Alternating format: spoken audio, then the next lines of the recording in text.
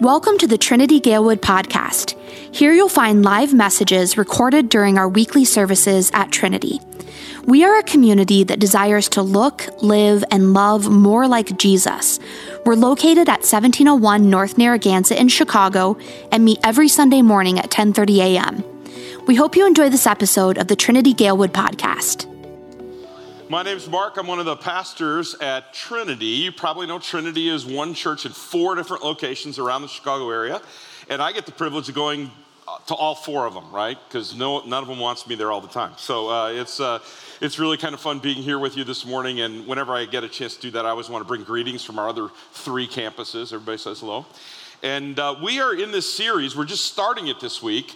And we're calling it You Pick. Now, the way it normally works is the pastors, which includes Dave and me and the pastors from the other sites and a few other people on staff, we kind of sit down and we decide what our themes are going to be for worship. Now, we try to do that based on what we think people need to hear, what we think people want to hear, et cetera, but maybe we don't always get that right. So we thought this year it'd be kind of fun during June to let you guys pick what we were going to talk about. And so on Easter Sunday, if you were with us, you may remember we gave you a list of about, I think it was 15, wasn't it, Dave? 15 different things and said, you tell us what you want us to preach about. And it was really kind of cool because at all 4 of our sites, there were 4 of those things that were like the top picks, okay? Now, the first pick at every single one of our 4 sites, it's kind of interesting. The first pick at every one of our 4 sites was this idea of Democrats and Republicans and the strife and the conflict that seems to be going on in our country and how it is that we as Christians are supposed to negotiate our way through that. And we thought that was such a big topic that we're going to do a whole series on it. So I'm not going to talk about that this morning. In fact, the month of July is going to be this series that we're calling One Nation Under God, ? And we're going to take that one topic that you guys picked as the most important topic, and we're going to spend the whole month of July looking at that together. So that should be kind of cool. But the second largest topic out there, we're going to address this week, and it was this idea: how do I know God's will for my life? How do I know God's will for me? Can I really know what God's will for my life is? What do I do to discover what God's will for my life is? That one was the second most popular one that you guys picked. And so that's what I get to talk with you about this morning. But before we really get into that, I have a picture for you guys that I want to share. Check that out. Now, you may recognize the people in that picture. First of all, I'm the guy on the left, but they're right in the middle, and then next to him are Dave and Gretchen McGinley. And just in case they didn't remember their names, we gave them shirts with it on. No, actually, I want to tell you a little bit about this. This was something that they call call night at the seminary. See, when you get close to graduating from the seminary, there's this service they call call night, and they tell you what church you're going to go serve at. And I had gone down there for call night down in St. Louis where these guys went to seminary. I'd gone down there because our congregation, Trinity, believed that it was God's will that Dave and Gretchen come to Trinity, specifically to Trinity Galewood, to be the site pastor here. That's what we believed God's will was. And that's what you guys believe God's will was too, right? Yeah, Dave's laughing. There's a much bigger story here. Maybe he'll tell you sometime, right? But yeah, that's what they believe too. They believe that was God's will as well. That God's plan for their life was that they come here to Chicago and help us here at this site, at Trinity Galewood. And they believe that was God's will for life. But here's the interesting thing.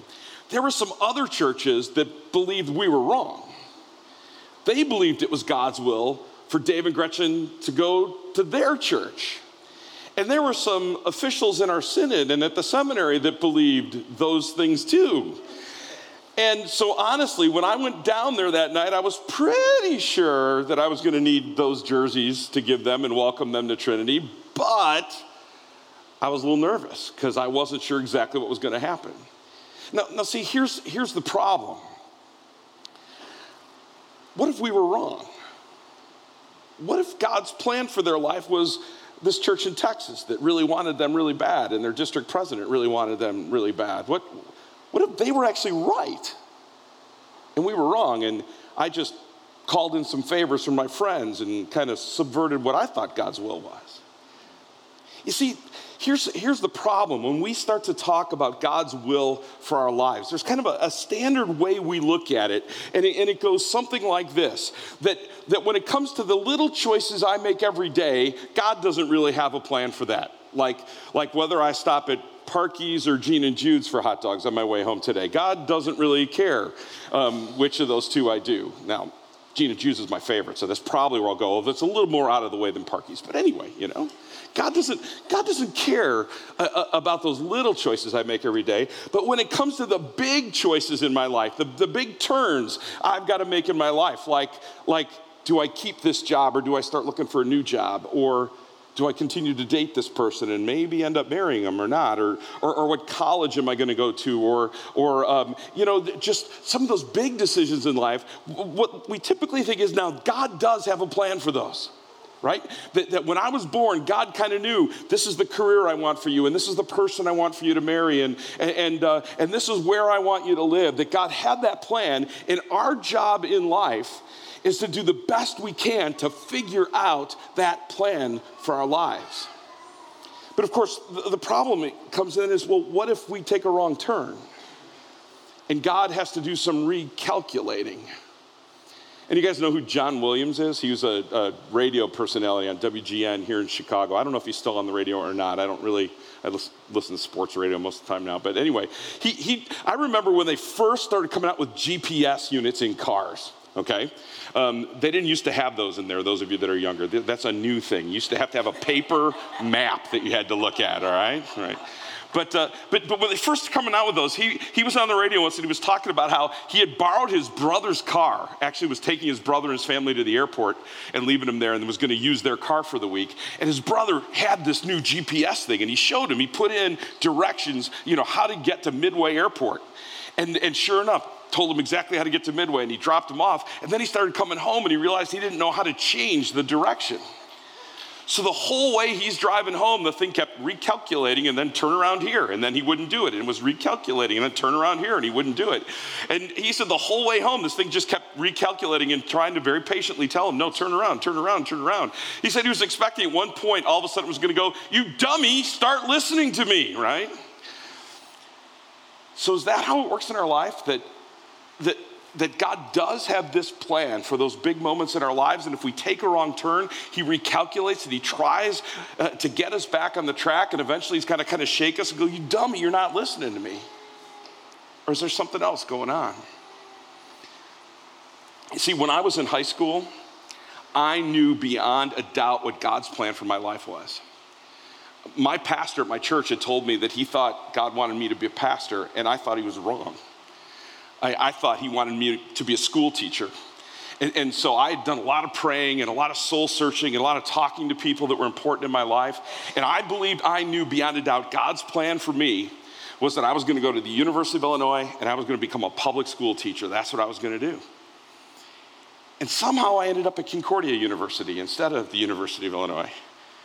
But I was still going to be a public school teacher, and then they told me that I could save $500 a quarter if I was just in the Lutheran school preparation track. And I was like, well, $500 is $500. That's cool. I can always do what God wants me to do later, right? And all of a sudden I ended up teaching in this Lutheran school.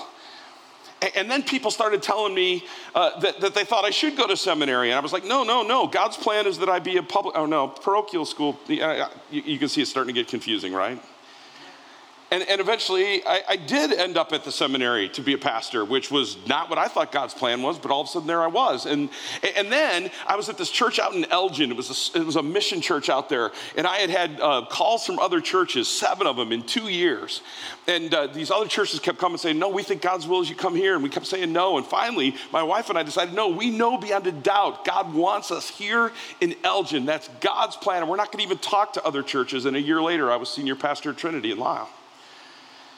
You see, there were all these times in my life where I thought I knew God's will, and I thought I was doing my best to figure out what God's will was, and I kept getting it wrong. I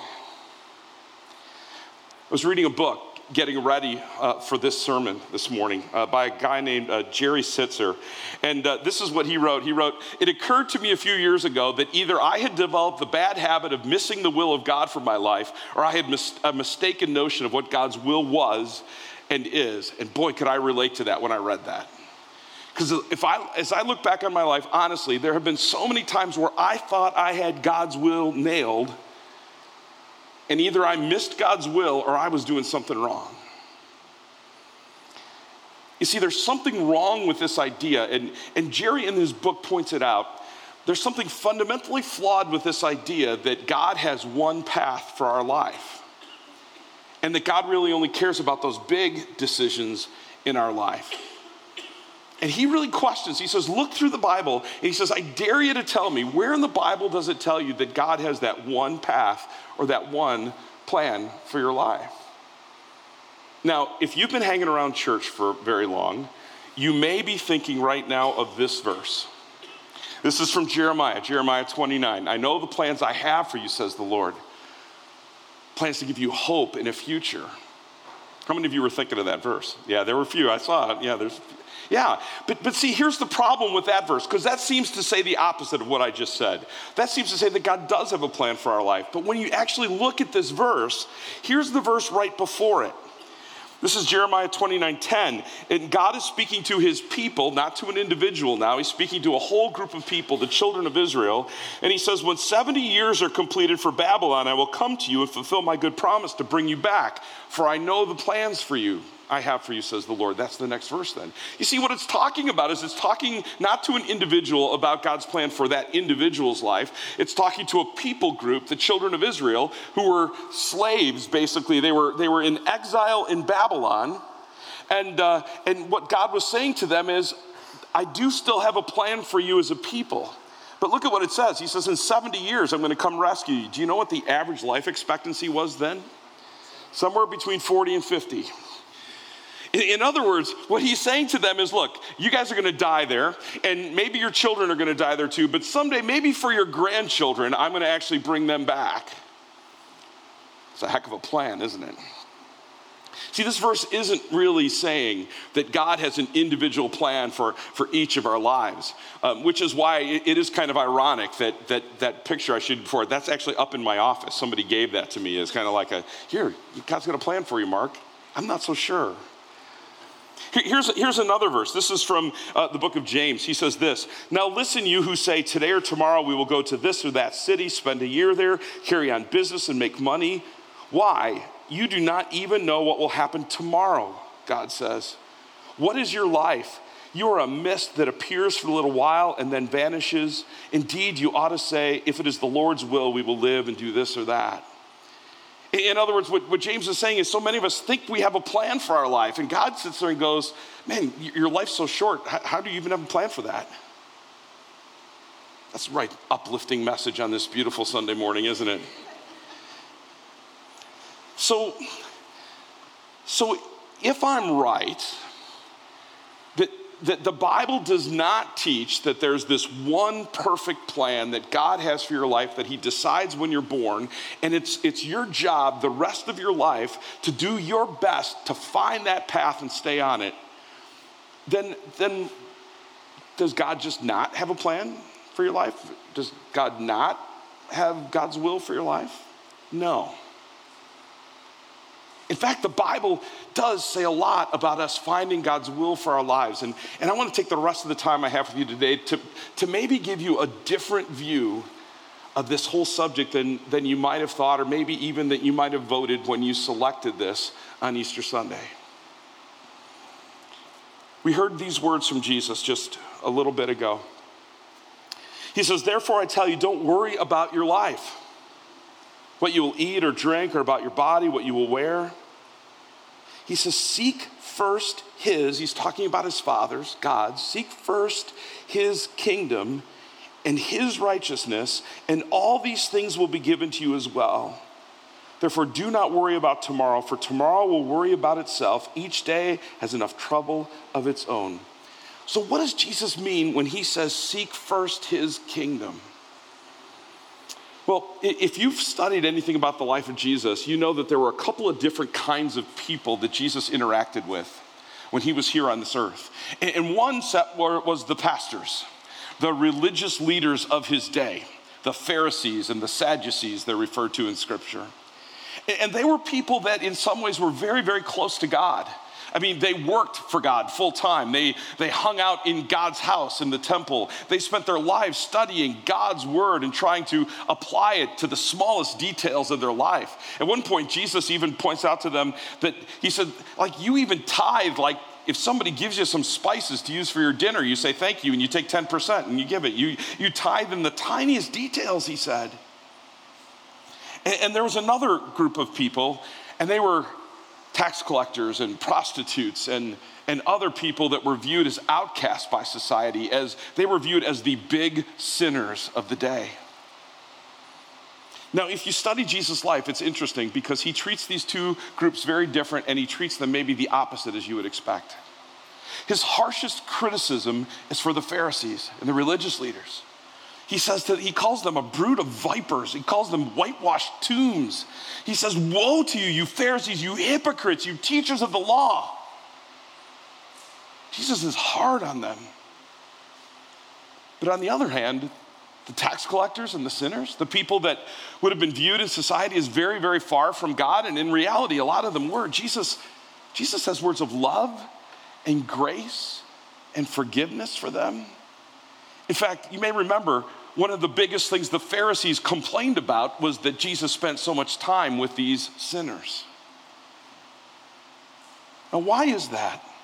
See, for Jesus, it wasn't how close or how far from God you are that was important. It was which way were you pointing?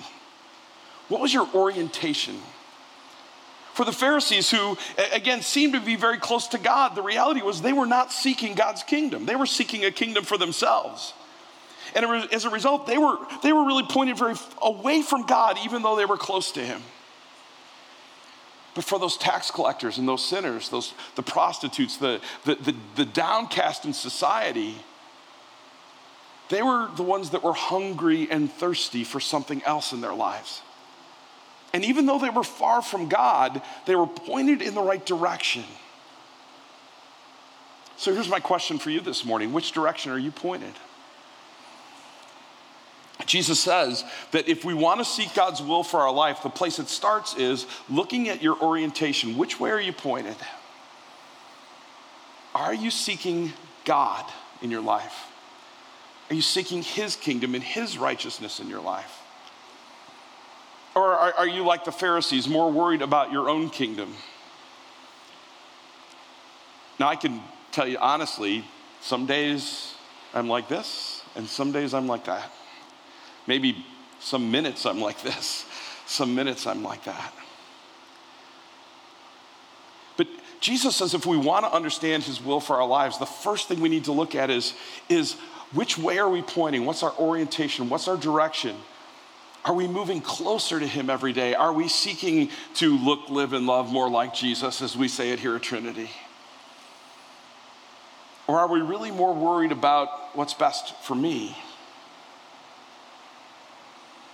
In Romans, Paul put it this way. He said this. He said, therefore I urge you, brothers and sisters, in view of God's mercy, to offer your bodies as a living sacrifice, holy and pleasing to God. This is your true and proper worship. Do not conform to the pattern of this world, but be transformed by the renewing of your mind. Then you will be able to test and approve what God's will is, his good and pleasing and perfect will. Folks, what Paul is envisioning here when we look for God's will for our life is not just those 4 or 5 big decisions in our life that we work hard to seek God's will. He's envisioning something very different. He's envisioning a daily occurrence where in every little minute of our lives, we're asking, what's God's will for me here? You know, what's God's will for what I have to eat today and what it's going to do to my body and my ability to serve him? What's God's will for me in my job today? Am I going to make the right decision, even if it's the hard one at work today, because I know it's the one that God would want me to do? What's God's will for my life as I interact with people around me? Do I see interactions with others as a chance for them to serve me and help me and listen to me? Or do I see interactions with others as my chance to serve them, to listen to them, to share God's love with them? See, the fact is, seeking God's will for our life isn't something we do 4 or 5 big moments in our life. Paul says it's something we do every single day of our lives. As in little ways, we offer ourselves as a living sacrifice. As in little ways, we try to let God's word and God's will transform our minds so that the decisions we make each day are in line with God's plan for me in those little decisions each moment. Be transformed by the renewing of your mind, Paul says. Then you'll know what God's will is. I love it. There's an Old Testament verse that says a very similar thing. It's in the book of Jeremiah. And God says, this is what's going to happen when I come. This is what's going to happen when I'm with my people. He says, my people, this promise, this covenant I've made with my people is going to be so powerful and so important in their lives that my law will be written on their hearts. He goes on and says, you won't have to listen to sermons. That's not exactly the way he says it. He says, you won't have to teach one another, right? Because you'll already know it. It'll be written on our hearts, and that's what we strive for. That's what we long for, isn't it? That moment where in every little decision, every day of my life, I just kind of automatically do what God wants me to do, what his plan for that moment would be.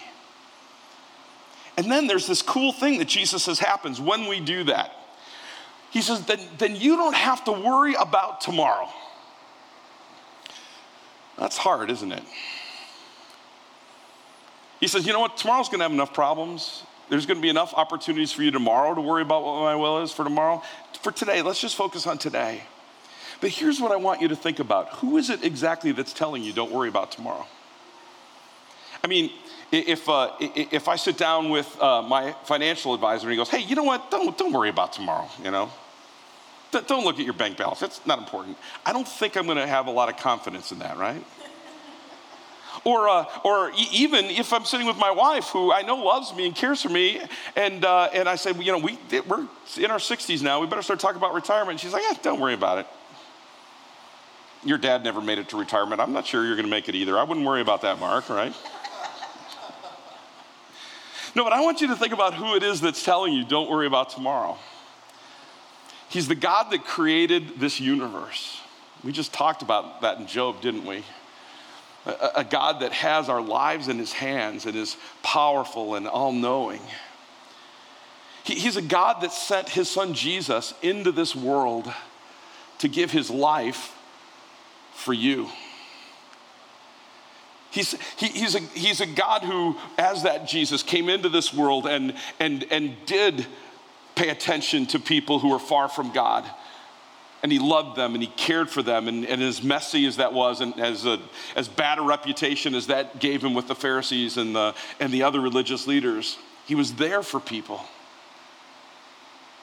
He was a guy that always was seeking God's will for his life in every single interaction. In fact, there were a number of times where Jesus was somewhere and people were like, what are you doing here? And he's like, didn't you know I'd be doing my Father's will? He's a God who gave his life on the cross outside of Jerusalem. He paid the price for our sins, and he did that for you. He did that knowing that you were going to be you and that you were going to live your life at this time and in this place in his universe. And he's the God that rose from the dead to conquer sin and death so that our future is secure. Our ultimate future, our ultimate tomorrow is in heaven with him, with his will written on our hearts so that each and every one of us is doing exactly his will for our lives every single moment. Doesn't that sound awesome? So when that guy says, don't worry about tomorrow, okay, I can do that. At least I can try. I just love this idea that we don't have to worry about these big choices in our lives. My son is so excited that I'm about to use this illustration in my sermon. My son is kind of I will say this lovingly, he's a geek. And he would admit that, right?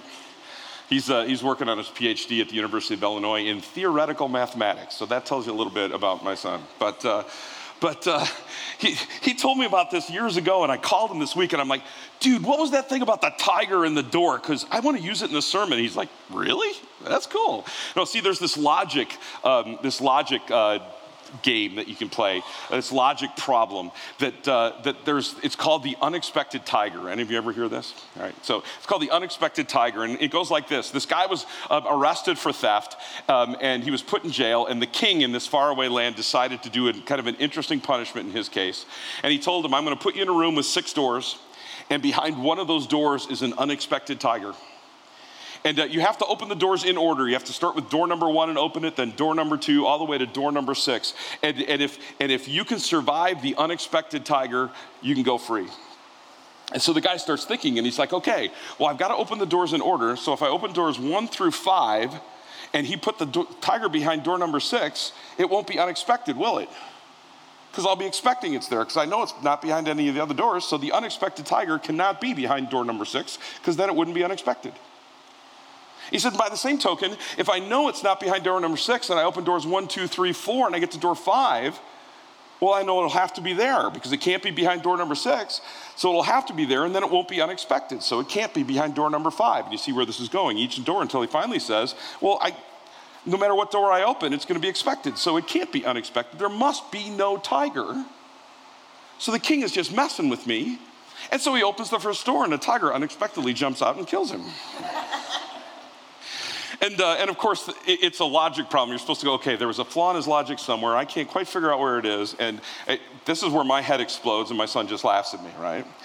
But see, I think a lot of people go through life, and they kind of feel like that's what God is doing to them. That God has given them, I got one right choice for you in your life when it comes to those big decisions in your life. And by the way, you're going to have to use your logic, and you're going to have to figure this out. And I'm not going to give you too many hints and clues, and you're just kind of on your own. And if you don't quite get it right, yeah, I won't abandon you, but your life's not going to be as cool as it would have been if you had just followed my will, right? But think about the freedom that we have when we know that we have a God that says to us, no, I don't have that one specific plan for your life. There isn't just one great career for you. There's 4 or 5 things you could do with your life, and they would all be awesome. Now, by the way, they have to be in line with God's ultimate will, right? I'm pretty sure meth dealer would not be one of those on that list, right? But think how freeing it is for me to sit here and go, whether I was a Lutheran school teacher or whether I was a Lutheran pastor, if I had been a public school teacher, God didn't care. But if in each one of those, each day, I was seeking his will in each little decision, and I was seeking to just live my life according to his plan in that moment, I'd be all right. Or think about the freedom it gives you when, there isn't that one perfect person out there for you to marry, and if you don't find that person, God is going to go, okay, you made your choice, you're kind of on your own now, right? No. Then again, if every day I see my marriage as an opportunity to serve others the way Jesus has served me. Or think of just the idea of like where you live or what house you live in, things like that. Again, I think sometimes we put so much pressure, and it's like, God, I want to know. Come on, help me pick the exact right one. And God is up there going, don't worry about it. I'm going to be with you no matter what house you live in. It's incredibly freeing, isn't it? Now, I was joking a little bit before, but the fact is, I'm 61 this year, and my wife is just a little older than that. And we are starting to talk about retirement. And we are starting to figure out what are we going to do when that time comes, and where are we going to live and stuff like that. And we are doing some things like sitting with the financial advisor to make sure that the 401k is going to be there, and it's what we thought it was going to be, right? But it's kind of funny because more and more people are starting to ask me, they're saying things like, so, you bet you're going to move when you retire? You going to get out of the tax-happy Illinois and go somewhere else? And we go, I don't know. We haven't figured that out yet. And people are a little like, really? Shouldn't you have a plan for that? Doesn't God have a plan for that? We're kind of like, I don't know. It's a delicate balance to walk, isn't it? But God says, don't worry about tomorrow.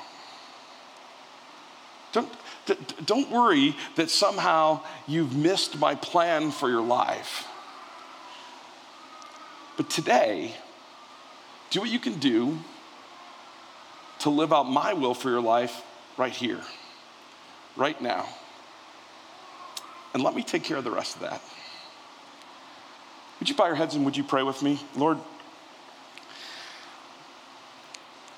there would be a certain amount of comfort if the moment we were born, you would hand us the instruction manual, you would give us the lifetime GPS, and that you would just in every moment of every day and in every big and small decision tell us exactly what you want us to do. But you don't do that, Lord. And you've given us this thing called free will, and you've given us this amazing world to live in. And you've given us a lot of freedom in our lives.